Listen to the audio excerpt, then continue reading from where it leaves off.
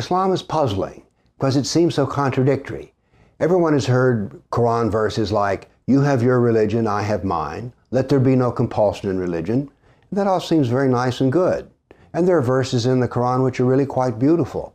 But then there are other verses which refer to jihad, beheading, torture, killing, cut off their hands and feet, lay in ambush. And so this brings the thing to mind, well, which is Islam? Is it the good or the bad? The answer is yes. Dualism is the essence of Islam. Dualism refers to the fact that Islam always has two points of view, they contradict each other, and they're both right.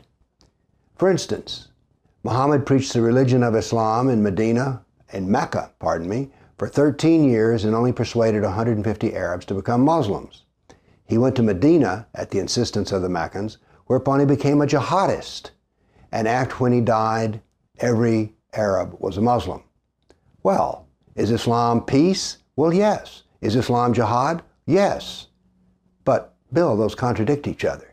That is the nature of dualism, and they're both right simultaneously. Islam has peace when needed and jihad when needed.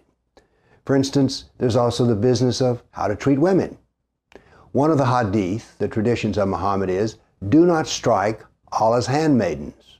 In other words, don't beat women. But then there are other hadith which dictate how the beating is to be done.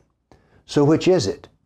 Yes, that's the answer. Islam stands for the rights of women not to be beaten, and it also stands for the rights of them to be beaten. This is dualism. Don't ask the question which is right. Instead, just recognize the fact that Islam is dualistic and contradictory, and it has whatever answer it needs when it needs it. That's the nature of dualism. Thank you.